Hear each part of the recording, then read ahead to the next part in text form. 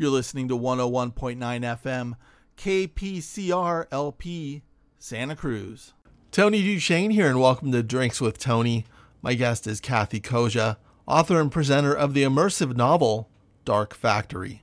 Hey, do you want to co-host Drinks with Tony? Do you want a shout out of your book at the top of the episode? Well, then support Drinks with Tony by joining one of the tiers of my Patreon account. The link is at drinkswithtony.com or go directly to patreon.com/Tony Duchesne. And you can support the show for $3 a month.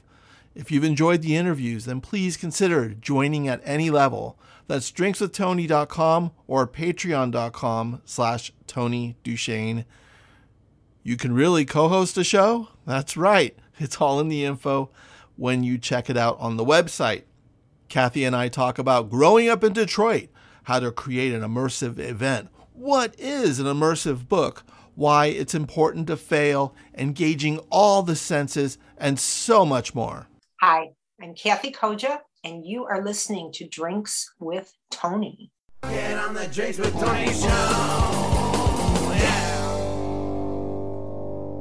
You're listening to Drinks with Tony. I'm your host, Tony Duchesne. Today on the show, we have Kathy Koja. She's the author of Dark Factory. Kathy, how are you? I'm fine. I'm fresh from the club, and I'm all invigorated. You just got back from the rave? It's always a party at Dark Factory, right? Yeah, it's interesting that on the book cover it says presented by Kathy Koja.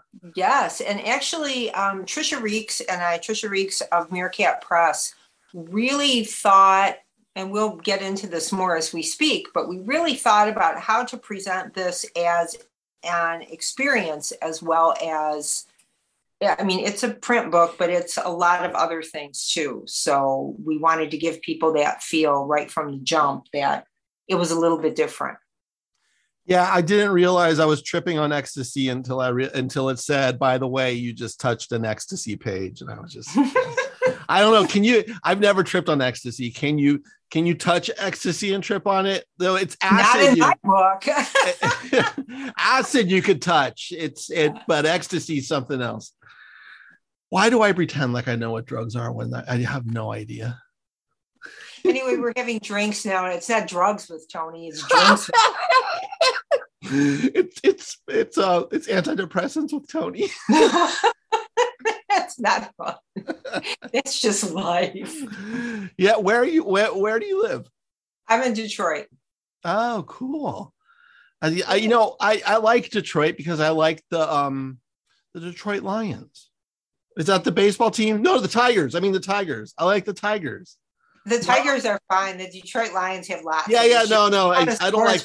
But oh my God. No, I said it's just animals. I got animal confusion. I'm a baseball guy. I don't like football. But yeah. No, Detroit is the home of techno too, which is right.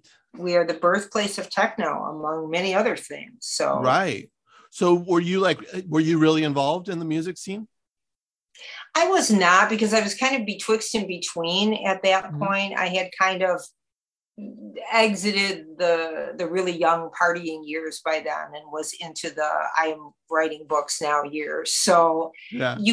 I can't stay out all night and then sit down and do coherent work. It's just, I'm not built that way. So if I had to pick, do I want to do coherent work or do I want to party? Right. I can do both, right? Right. I think you picked very well, because I'll go see punk bands once in a while that are like friends of friends or whatever. When I'm back in San Francisco, that's my hometown. I'm in Los Angeles now. And I'll see like a bunch of 50 somethings who have just not changed at all since the 1990s. And I'm just sitting there going, and they're just like, yeah, punk rock. And I'm like, oh yeah, you know what? I think I'm going home early. I think I'd rather read a book. Well, and it shows, I mean, that's where you can see too in any art form or, in your life form, if there's no evolution at all, it doesn't mean you're like, oh, I repudiate all the things I used to like or whatever.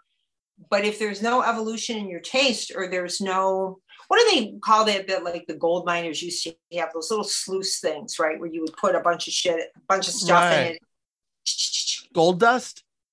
But the sieve or whatever. Right. No, oh my God, it's a circular thing. Right. So I wish we had a live studio audience right now because someone would shout it out to us. Pan for gold, whatever those Panning things were, for gold, yeah. do, right? Okay. And that's what we're supposed to be about when we're taking in all these different cultural experiences, right? You're supposed to go, and the older you get, theoretically, the finer your mesh gets, right? So you keep more of the good stuff and more of the crappy stuff falls to the bottom. But if you still like all the exact same things, maybe your taste is not, maybe your mesh, could be a little finer or could be. I do admit. I think some things are universal. I've loved David Bowie since I was, a teenager, and I will love him till I die, right? So, but not everything operates at that level. I got to tell you, I never really listened to David Bowie. I mean, just the hits, I've heard them around until about 4 years ago when I started listening to albums front to back.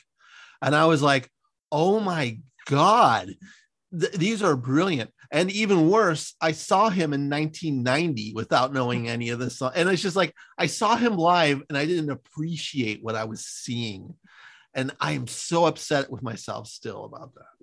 I know. And those artists, you almost always, I mean, there are writers like that, there are visual artists like that, or filmmakers where you go from the jump, this person was someone worth watching. Does that mean that literally everything they do is great? No, nothing. Right.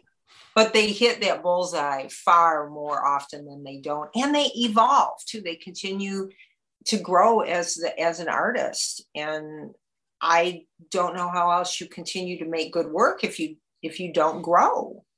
I became a fan of Nick Cave in 1990, and I'm like, he's still putting out like new stuff that's appropriate to like what I don't necessarily like it in the same way, but I'm just like, the guy is just still blowing my mind. I just went and saw him a few months ago, and I'm just going, I'm glad you got in my zeitgeist. And, I did love Echo and the Bunnymen at the time too, but you go see an Echo and the Bunnymen show and it's karaoke of 1985.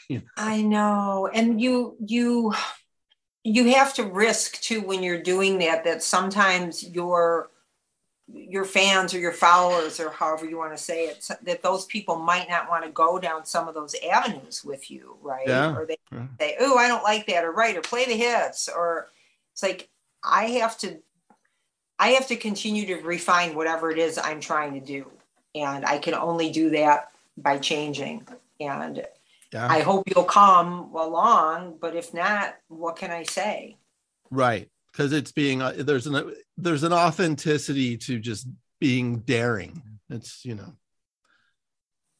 And you have to be able to try things and fail at them too. I mean, that's a truism, but it's a truism for a reason, because it's true, right? You have to, but from where I'm sitting right now, in a stone's throw away is a hallway closet where there are manuscripts that I could never finish. And after a while, you have to put them aside and go, okay, whatever was happening here, either I don't have the juice for it yet, and maybe I never will, or there's something wrong here and I can't make it work. And rather than continue to hammer at it, you put it aside. But it was worth it. It wasn't, those things I don't think are ever failures, because you should be learning from everything you do. Yeah, I agree. I got 3 manuscripts that I've killed over to stage right. But I still have the folders and all the everything in there. But I think it's almost like I just still had to ride the bicycle. And then now what I'm working on now, I've been juiced up about it for a year. But if I didn't keep riding that bicycle and keep in shape, I wouldn't be able to be working on what I am at the moment, To start from cold is very hard. Yeah. To just go, all right, and each project has a kind of a natural segue into the next. And there's always that little period in between where you're like, where you're kind of decompressing from that and getting ready to do the next thing. But yeah, I would not like to see those periods go on too long, because you do have to keep on the bike. Yeah. Did you grow up in Detroit? I did. Really? Yes. How cool is that? Like, is there a lot of Detroit natives, or do a lot of people who grew up in Detroit like bounce out to other cities? Or It really depends. There is a core of, and I think it isn't only Detroit contingent, but it is also in Michigan and the Midwest. There are a lot of people who don't leave for different reasons. And some people are pulled, elsewhere by their art or by industry or by whatever it is they're doing. And some people, I would put myself in this category. I just vibe with this place. I like it for everything it is and everything it's not. so, and what is it, and what is it not? It is very unpretentious. It is very much a working town. Yeah. Which sometimes that gives a difficulty when it comes time to engage or what to make space for art, because it's very much a town about what can you make, what can you do, not in a 100% commercial sense, but you know what I mean? It's like, this is what you make has to have utility. That's why this is a huge sports town, except for me, but it's a giant sports town, because that's something that, okay, you work, you train, you go, you play. If you're the Lions, you lose. If you're the Tigers, maybe you win. But sometimes it has issues engaging with art on that basis, because art has such a long payoff. It can, not always, but it does have a long payoff. But there's something now, I've never been to Detroit, but I have a feeling that like the art scene would be so tight. Like, is that the case or no? Am I just glamorizing what my theory of Detroit is? No, and there's a lot of that going around too. I think it can be a fragmented scene, like many small scenes are, because it's like saying, okay, here are these kinds of songs, and as they get more and more striated, they become tighter and tighter and tighter, right? So you started like this, and then you end up like this with all the different little tributaries coming off it. And I think art in general, in smaller, I don't like to say smaller markets, but in smaller cities, it can get into that real tight striation. And I'm a pretty solitary worker anyway, and I tend to connect most with people who are working in the same arenas or in the same headspace as I am, and whether they're contiguous to me or whether we're on two different continents or whatever. So those are the people I tend to reach out to and want to work with on different projects, like on Dark Factory. Yeah, that's cool. Because I remember this was maybe about 6 or 7 years ago. There was a big from like when I was in Los Angeles, there was like a lot of like musicians going, we need to move to Detroit and buy a house, because housing was so cheap all of a sudden. But I was just sitting there. I'm from San Francisco, and I'm like, I don't know if I could do that cold. Oh yeah, no, and it is, and a lot of people did that and kind of created, that sort of created its own scene. But like anything, any city that you come into, I'm sure LA is a marvelous example of this. It is this, and then when you get into it, it is something else. Yeah. And if you like the something else, then you like LA or you like Detroit. If all you liked was this, you're not going to like it. Interesting. Or you're not going to be able to get from it what you wanted to get from it, or give to it what you wanted to give to it either. So, but houses, they used to be cheap. They're not cheap anymore. So don't come here. Because all the Californians came in and bumped it up.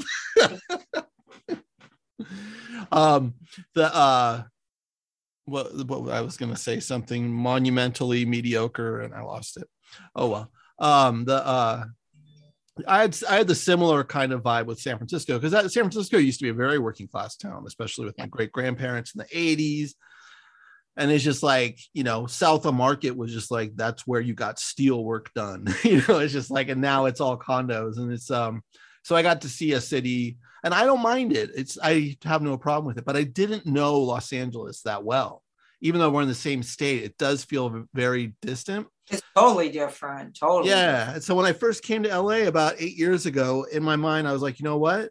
Because I do have my misconceptions, but I'm going to treat this like it's a European city, and I'm just going to be a traveler and pop in. And those doors opened, and it was just like, and I need to give to the city. So I need to put myself into the city and like just be a part of it. And it's all of a sudden, it's just like, oh, Los Angeles is beautiful. And then after that, it's like, and don't tell anybody. Well, and we're going to see, I mean, not to go too far down this path, but we're going to see so much migration throughout this country because of climate change. And things are going to change a lot just demographically in the next 10 to 20 years. Yeah. It'll be a completely different country. Yeah, it's and I'm okay with moving too. Where do we need to go? I just want to make sure that I got the same weirdos. Like I can find the same weirdos in the place I'm going to. It's like, and the weirdos are everywhere. The weirdos I have found to my joy. It's like, where are my people? Oh, my people are everywhere. My people are everywhere. They're like, yeah, we're like mushrooms, right? We communicate underground and we talk to each other. And yeah. I just found out about that, the mushrooms talking to each other underground, and I need to watch. There's a documentary I need to watch. Somebody said Fantastic Fungi. It's so good. And that was, I knew in like a, sciencey kind of way that this was a thing that happened. But after watching that and after watching that communication, it's like, and then I found out trees talk to each other, and all these things are talking to each other at all times and communicating in ways that I had no idea, never suspected. And it just, it calms you down and cheers you up at the same time to think that all this is going on, right? Right. It almost makes me feel like a little more connected to nature, because nature is having their communications, and maybe some of our communication is not as intelligent as some of their communication, even though it seems like, oh, we're coming up with these huge, great ideas, blah, blah, blah. And then if we really boiled it down, maybe we're not. Well, then that's the thing. It's like, we're the people who wrote the test, so we say what's smart, right? It's like, okay, being smart means to do this, this, and this. Animals, can you do that? And they're like, name 10 smells. Well, dog. Right. There's a lot more. I just shoo right over your head. Yeah. So if the dogs and cats wrote the test, we would get a very different grade. Yeah, exactly. And I always think when I think of cats, I always think of them as chain smoking Frenchmen, where they're just like, what are you even looking at me for? Really, you know nothing. You know nothing. And that's why I love cats. I'm just like, oh, I want your what do you call it? Your acceptance. I want it so much. I want your approval. Approve of me. And the cat's like, I don't know. The cat that I live with now, his name is Dash, and he has very strong boundaries. And he's one of those cats that if you try to pet him and he's not into it, first you get the look like, what even are you doing? Yeah. Why are you doing that? Like, okay, never mind. Yeah. Okay, Your Grace, I'm sorry. I'll just go over here somewhere. Right. Yeah, but that's why they're so great, because you can't buy them. You can't influence them. They're going to do what they do. Right.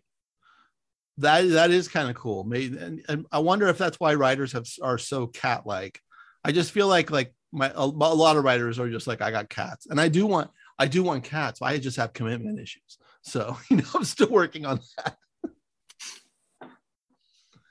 But it is true. It is, because living with a cat, living with this animal that is doing its own thing, is analogous to trying to do your work, where you realize, I'm not going to force any of this to happen, right? Yeah. I'm going to go along with it and follow it and try to engage with it. But if I try to force something to happen, that's not going to work. That never works. Yeah, that makes a lot of sense. And when did you start writing? Oh golly, when I was a little tiny child. Yeah. Did you know Yeah. you were a writer then? Like, did you sit there and go, you know what? I'm a writer. Once I knew, first I knew books, and then I knew Uh-huh. that you could do things to make books. And that's Uh-huh. like, oh, Katie, bar the door. Are you serious? You can do this? All right, get out of my way, guys. I remember teaching myself to type like on an old school typewriter when I was, I don't know, 8 or so, because I couldn't handwrite fast enough. It's like, Uh-huh. I can't, I can't make this work. It's just not enough. I'm gonna have to get, my parents bought me a typewriter, and I don't have any. It's funny. I do know people who have emotional attachments to like machines like that, or like saying, I used to use, this was my first computer. This is what I have no attachment to any of that stuff, because the same way that I don't have an attachment to, I mean, I love print books. This room is full of them. You can't see them from here, but they're over there. But I have an attachment to story and narrative. And that's what I'm interested in. And that's what I'll follow. If you give it to me in a different format, just show me how to use the format and I'm fine. And I think format should complement, with 2 E's, should complement whatever you're trying to make, right? And that was why Dark Factory had to be a book and an ebook and a site and all these other things, because that's what that story was. It had to put out all these different points of engagement in the world, but it always had to, and Trisha Reeks and I talked about this a lot. It's like people have to be able to engage with the core story, the story that's in the book. Mm-hmm. And if they never want to look at anything else or read anything else or go on the site or do any of the quizzes or, listen to the music, that's fine. They don't have to. We really approached it as an immersive experience. And in my own experience of making those live events, you can put out a billion things and then you have to watch what people like. And they are guaranteed not to like everything you put out. They just won't. Not everything is going to engage everybody, and that's okay. But you have to make sure there are enough points of engagement that people can come in at any level they want to and get something good out of it. That's interesting. So your experience in working in these immersive environments actually just all pulls to this experience of what Dark Factory is. Absolutely. And because I have made shows in many different places, I had started working on, I'd written a book called Under the Poppy, a historical novel that was set in a Victorian brothel with puppets. So I had to do a huge learning curve. I had to learn all about this stuff. And when you say learning about puppets or learning about the history? Learning about puppets, learning about the history, learning about what happened in brothels, learning about. I think I know what happened in brothels. Can I answer that? You'd be surprised at some of the things that happen. But the idea was, okay, if the more I got into doing this, the more interested I got in the theatrical component of it. And then I started to learn more and more about immersive performances. And then I was totally hooked. And I went to see Sleep No More before, in its very first incarnation in the States. It came through in Brookline, Mass. And it was in a disused parochial school. And I thought, wow, okay, this is like literally walking into the story. This is fantastic. So I just made a bunch of shows afterwards, and it was great. And it taught me a lot about that kind of engagement. How do you engage people? What do you need to offer to them so they will be able to get whatever narrative you're trying to offer, but with enough detail that for people who are more curious or who do want to get more out of it or who do want to invest more into it, there's always going to be more for them to get. So what was the name of the show you saw in Brookline again? It was Sleep No More. Sleep No More. Okay, I'm not familiar with it. Yeah, no, it's a big thing. And it's been in New York for years and years now. And it's the original idea of the performance was it's Macbeth crossed with Hitchcock's Rebecca. And now it's like, I mean, if you Google it, it's a giant thing that people have been going to for years and years in New York. But I had been following the company who made it, Punch Drunk, and this was the first time they came to the States. And I thought, oh, I have to go and see this. I mean, I have to go and see how it's done when you have a budget. You know, let me see what that is like. Yeah. I learned from it, and I brought that knowledge back and to Detroit, and I made a lot of shows. And one of them was Faustus in a church, which was great because we put the devil on the altar, and it was so cool because the church, I'm showing them, I'm like, do you not want to see my script? You're renting me this building. And they're like, Kathy, we're Unitarians. We don't care. We don't care if you bring the devil. We got a little Satan coming into this. Are you sure about me? I know they were wonderful and welcoming. And one of the things that I found both there and literally in every venue I ever used, the more engaged the people were who came out of the venue, the better the show would be, because they knew that space very intimately, and they could invite me in and show me things that I would never have found, and make the performance and the experience better for both us as performers and for the audience. So on every show I did, I learned from, and I thought, okay, this is a way to engage people in narrative that a print narrative has always been striving to do, when you get lost in reading, but to do it in yet another way. There are other components you can add. So when you go into creating this immersive experience, what are the components what is there like a bullet list of like 5 things? Like you need actors, we need audio, text, like how do you approach it? I always start from the venue. I mean, you have the idea of what do you want to make? What is the thing you're trying to make? And then until I find the space to do it in, I won't know, because the space is going to contain your world, and you have to see what is it going to offer you.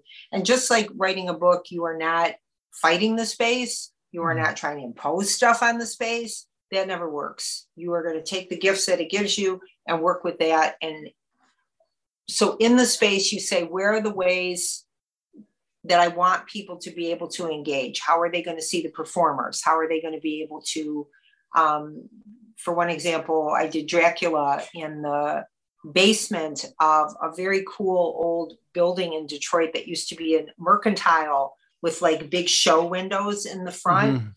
And the installation designer and I created the windows to be, one was Renfield's Madhouse and one was Lucy's Boudoir.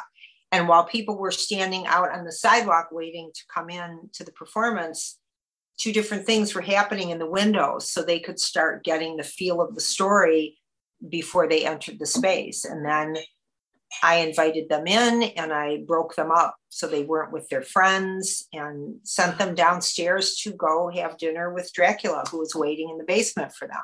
So it was a lot of fun. It was a great deal of fun. And then, so you did have food. So you had to cook food for them as well?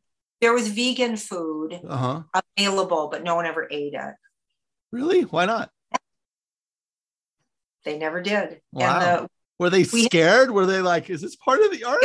It was a very tense show in many ways. And the table was set. So the idea, the conceit was that Dracula is having this, interview with Jonathan Harker.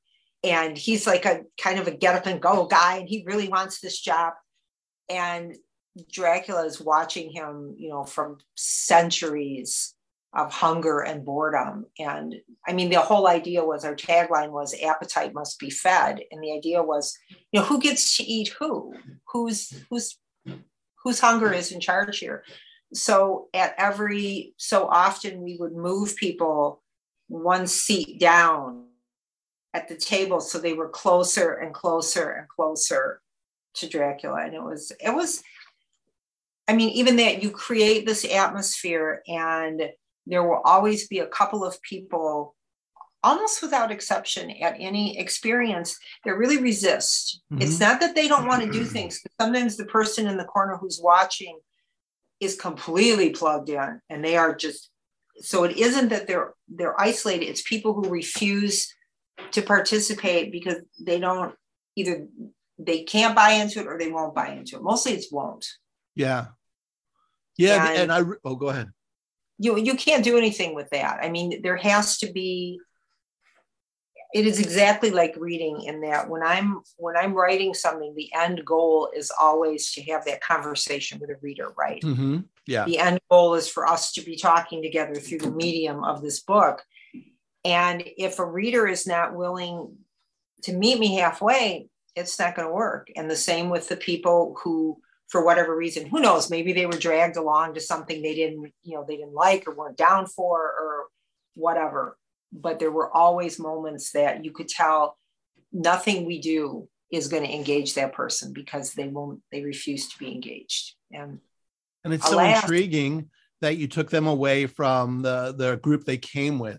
And that's out of their comfort zone, but it takes everyone out of the comfort zone.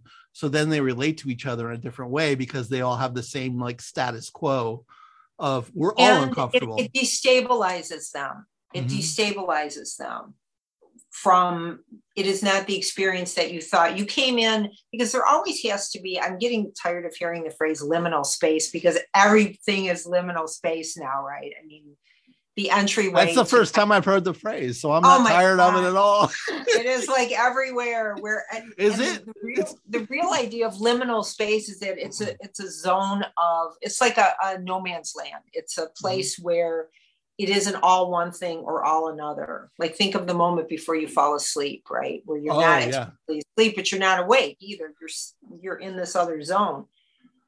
But the whole point of that is to kind of, and destabilize is maybe too harsh a word, but to say you're leaving that world behind now, and we are together, we are making this, you are making it too. We're not a show that we're putting on the show for you. We're all making this. And if we don't all make it, it will never be as good as it could have been. I mean, like in any music show, when the audience isn't into it or when they are into it, the difference is unbelievable. The energy of the room. I just finished I took clowning classes. And it blew my mind. I mean, people are like, oh, did you get a red nose? You're going to do birthday parties. I'm like, no, that has nothing to do with clowning. It's just, it's intense, and it's like vulnerable, and you have to be, I did it with the clown school in Eagle Rock, and it just reminded me, as we were kind of coming out of COVID lockdown stuff, it was just like, this is why I live in Los Angeles, because I get to like work, I just like, I can do this stuff. And it just, I'm not everyone, almost everyone there was actors. So they're like, I'm getting ready for my auditions. And I'm like, I'm the idiot I'm just here to just check this out. And, but a lot of it was, the whole concept that blew my mind was, it's about seeing and being seen. And so there was one exercise where there was 20 people in the class, and they all sat in a semicircle, and you had to go up and say, now I feel, and you had to be totally authentic. You had to look everyone in the eye, and it was the responsibility of the whole audience to look you in the eye. And the vulnerability was so that kind of reminded me of the immersive experience that you were talking about, because you have to join. And there was one woman in there who was when she did that exercise, she could not stop shaking. She was just, and our instructor was really good at he's been teaching clowning for 20-30 years. So he was good at fine tuning, pulling it back, doing whatever to but also keeping her up there, not letting her off the hook, and not letting anyone off the hook. It's there's a beauty to just letting yourself be like open to that. And it's so scary, but we don't die. It's just like, right. And you have to have a great deal of courage to participate on both ends, because you've all agreed we're going to be open. We're going to be open no matter what that costs, no matter what happens, we don't know what's going to happen. And I remember a moment at one of the performances. This was a version of Alice in Wonderland, and it was set in a preschool, and with the little tiny chairs and stuff. And people were wandering through the rooms, and different things were happening. And in one of the rooms, there was a character. We had decided that Tweedledum and Tweedledee, one of the other Tweedle had died. And so the Tweedle that was left was like going psychotic with like loneliness and grief. And that character could never leave the room. But people would come in, and she was wonderful and engaging and cute, and she'd paint your nails and give you candy, and everyone was having a good time with her. And at a certain point in the performance, she was brutally murdered by the Red Queen. And at first, when it started happening, people were like, that's not cool. I mean, wait, because everyone loved her, right? It was like, you're killing the Tweedle. Why are you killing the Tweedle? And when she died, and we had talked beforehand, the performers, and saying, you're going to be dead for the rest of the show. We have to put you somewhere safe. You can't be on the floor. You have to be somewhere but because everything's visible, you're going to be dead there for like another 20 minutes. So we have to put you somewhere. So there was this gross couch that we had got from one of the lounge or something. And she was killed on that couch and left there, like a poor little. And as the action moved on, literally everyone, and none of us ever saw this coming, literally everyone stopped as you would at a funeral, at a wake, and touched, like you would stop at the casket and they touched her, or they would just pause and look down. It was, all the hair stands up to this day on the back of my neck when I think of this, because that was something we never anticipated. But that was the feeling that was drawn out of people, that something important and sad had happened, and they wanted to acknowledge that the Tweedle, and everyone hated the woman who played the Red Queen. Like, wow. Bitch. Yeah. But that's the connection you're going for every time. And most of that's out of your control, but that's what you're trying to do every single time. To emotionally touch that many people. Now, do the actors do they kind of really rehearse, or is it they know they have to do improv because there's people coming in that are there that aren't in on it? So like, how does rehearsal work? Just hit these beats and we'll hit at this. No, minute? there is. And depending on what performance it was, like when we did Marlowe's Faustus, we're using Marlowe's words. So there's a lot of dialogue, but you have to have the bones of the show and whatever needs to be spoken or conveyed. All that has to be what it is.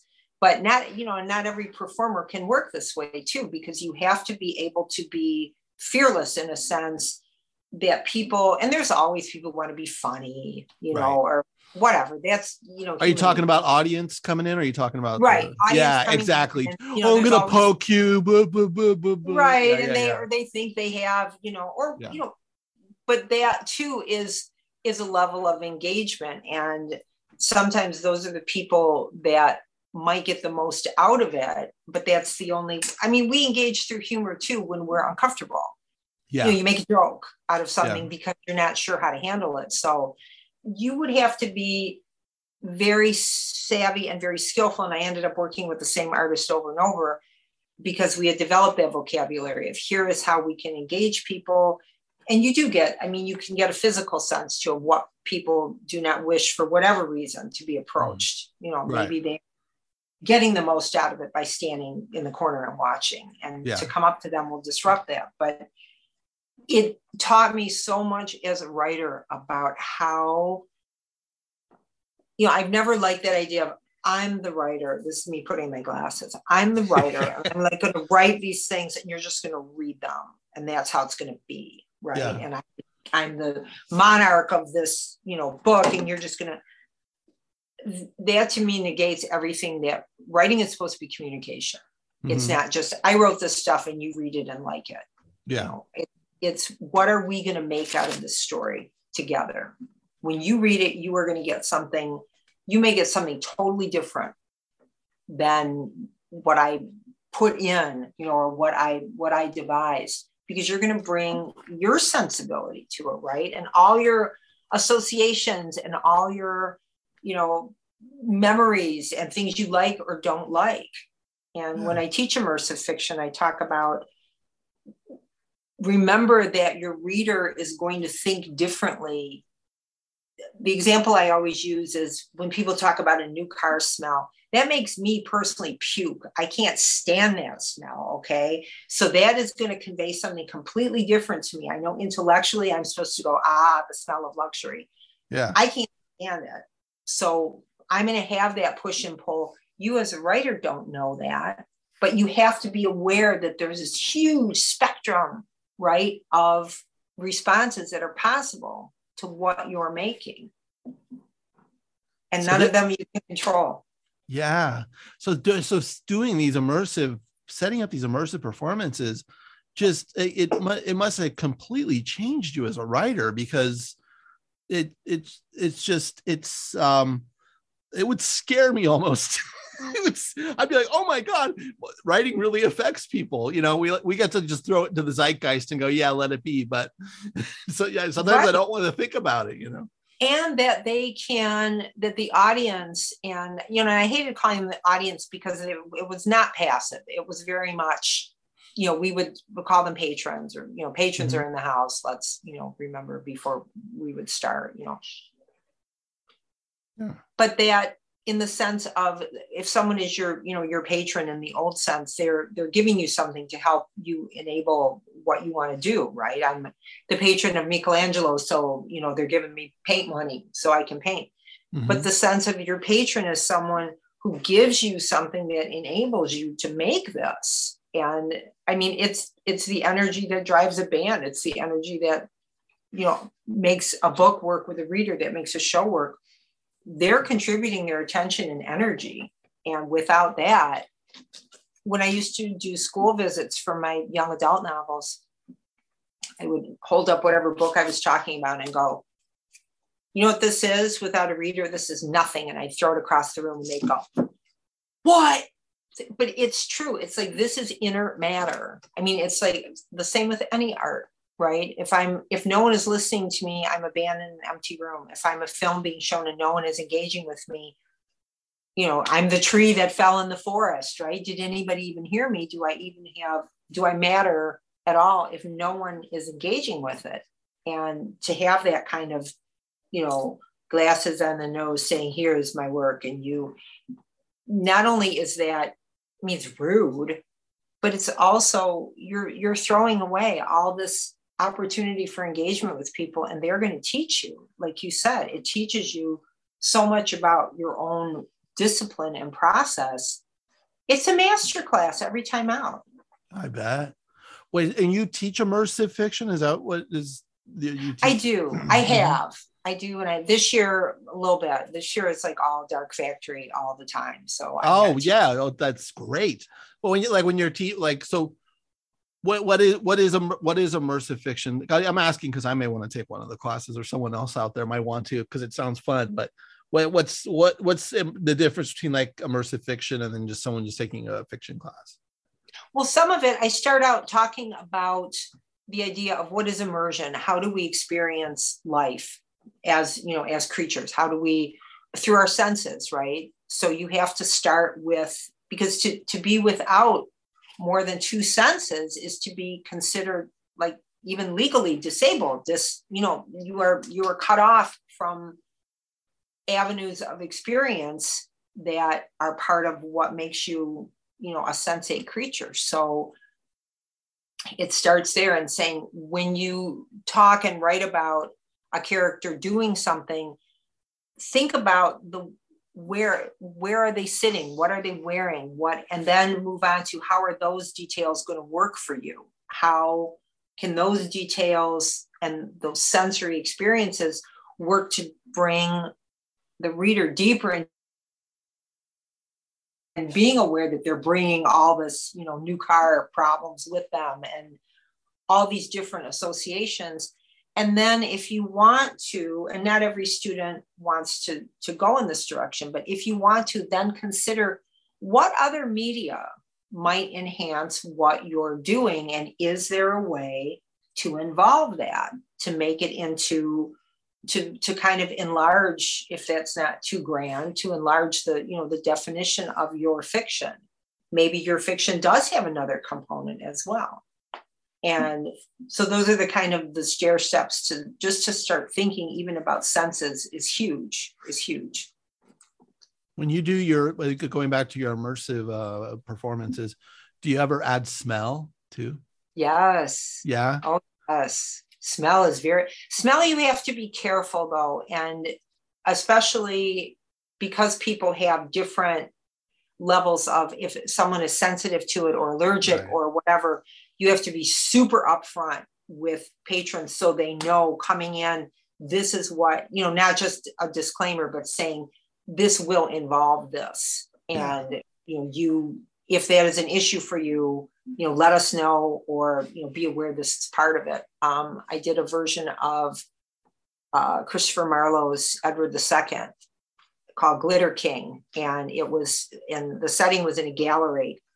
And the idea was Edward the King is throwing a welcome home party for his lover, Gaveston. And the queen and all the court is there. And so there's all this tension and bad blood. But it's like a dance club and everybody's in there dancing. And this amazing Detroit musical legend playing and working with us. And the idea was you come in and the different factions in the court we had these bespoke fragrances created.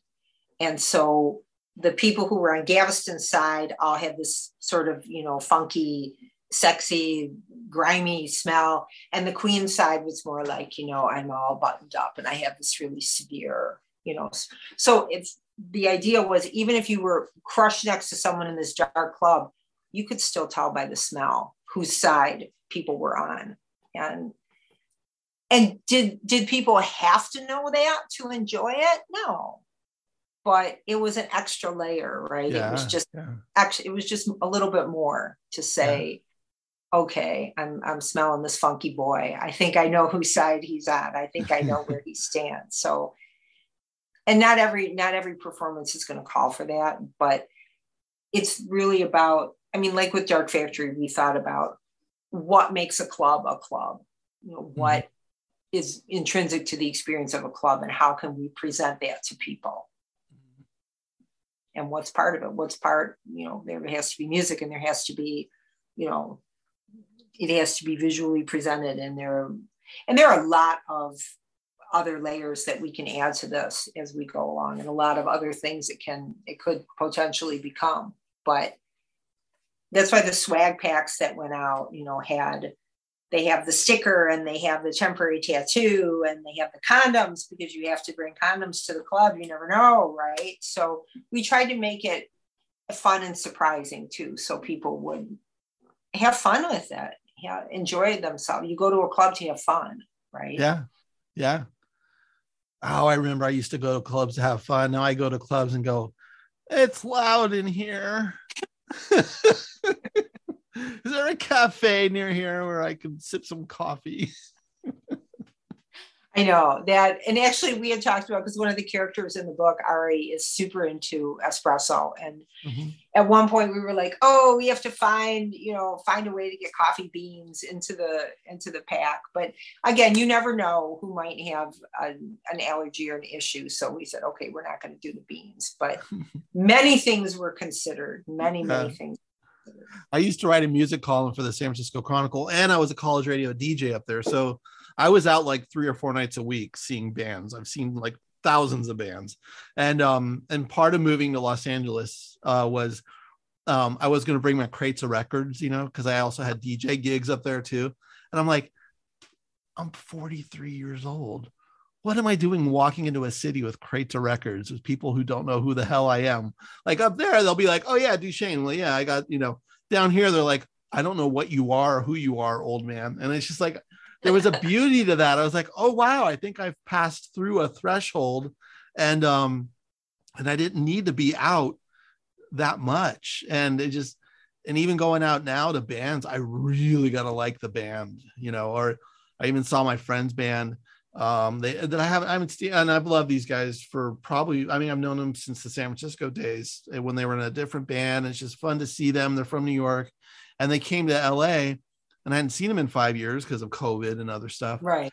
But all I wanted to do was just talk to them. So I was like just backstage, just chatting with them. It's just like catching up. And it was just wonderful. And then we went upstairs, and then they were on, and like 2 songs in, I was like, and I'm going home because all I wanted to do was talk to them. I love them. They're great, but I was just like, wow, this is who I've become. Before I'd be like, hey, where's the after party? Let's go. And now I'm like, ah. And I think too, one of the things that we do go to the clubs for, not only, I mean, yes, of course we want to have fun. We want to have a good time, but there's always that feeling that something could happen, right? Like, yeah, something could happen. I could meet someone, I could hear a band or a DJ or something that blows me away. There was always that little expectation, right? That something magic might happen. You never knew, right? And that's why you get dressed, and you are playing music when you're getting ready, and you're kind of, excited beforehand, and maybe you're having a drink or you're having drugs or whatever you do to make yourself excited. And all these things are part of it, because there's always that little expectation, maybe, and which is sort of what the idea of a great band or of a great theatrical performance or a great film.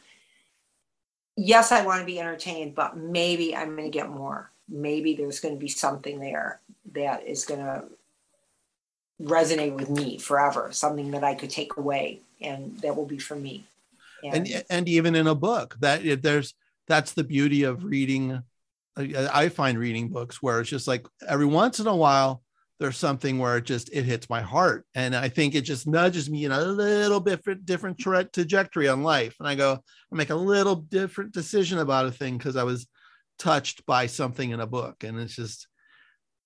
And it seems as if it was written for you, and you get to that line or the sentence and go, oh my God, right? It strikes you, and you have to stop for a second, and then you go back to it and go back to it. And there are whole books like that sometimes, right? Where you're like, this was for me. This was written for me. So, but there's no way to like make that happen. You can't in any art form. I don't think we're not.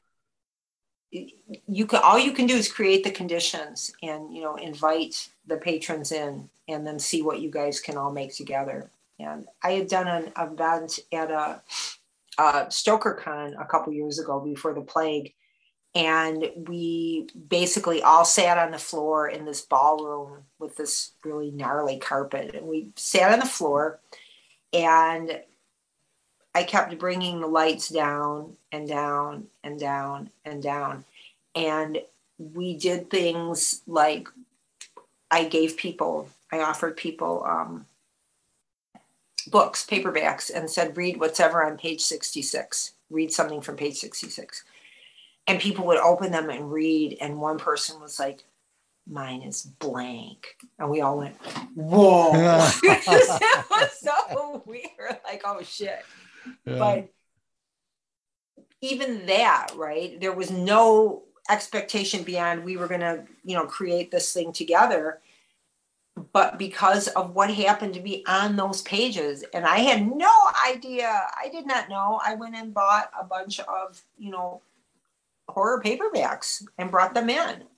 And I had no, I would like to say I'm, that clever that but it would not be clever. It would be trying to manipulate. And something like that missing page 66 would never have happened if I tried to plan that, right? So it's about, and some people actually told me the next day, they're like, I can't believe this is the book that I got because this is so cool, or this is something I was looking for, and the whole, that's the animating idea too behind Dark Factory, that I found out in the research. I was doing research about something completely different for the book, but I found out that the phrase Dark Factory is sometimes used for a workplace factory that's only robots. And they need to turn the lights on, right? Yeah, because robots, they don't need them.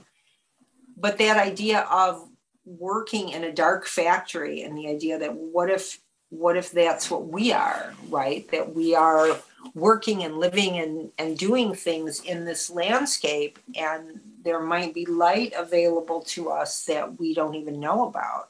So, and that's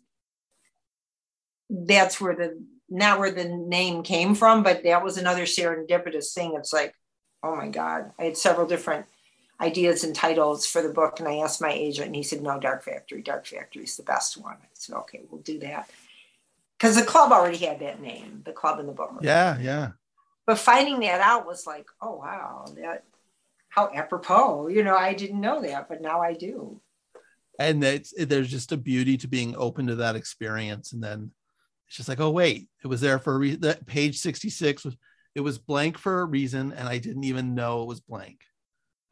I didn't even know it was blank. And if you try to manipulate these experiences, they'll never be as good as if you but the tension is always in how much do you shape and create, because you want people to have you want them to have those parameters, right? It's like when you make a fabulous meal. I don't cook, but if I did, right? Okay.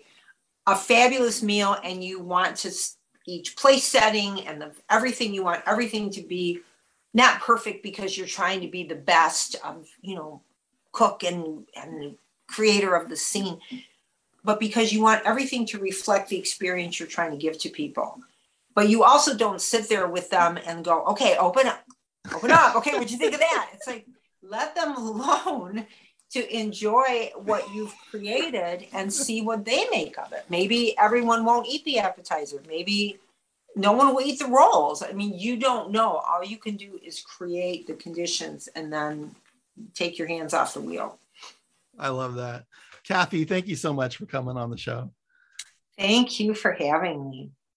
Kathy Koja on Drinks with Tony. Check out her new book, Dark Factory, which is also an experience. John Bassoff is my guest next week. He is the author of Beneath Cruel Waters. Remember to support the show by joining my Patreon. That gives you a chance to co-host Drinks with Tony with me. Go to drinkswithtony.com for the link, or directly to patreon.com/Tony Duchesne. Until next week, read, write, create your stories. They're important. You're listening to 101.9 FM, KPCR LP, Santa Cruz.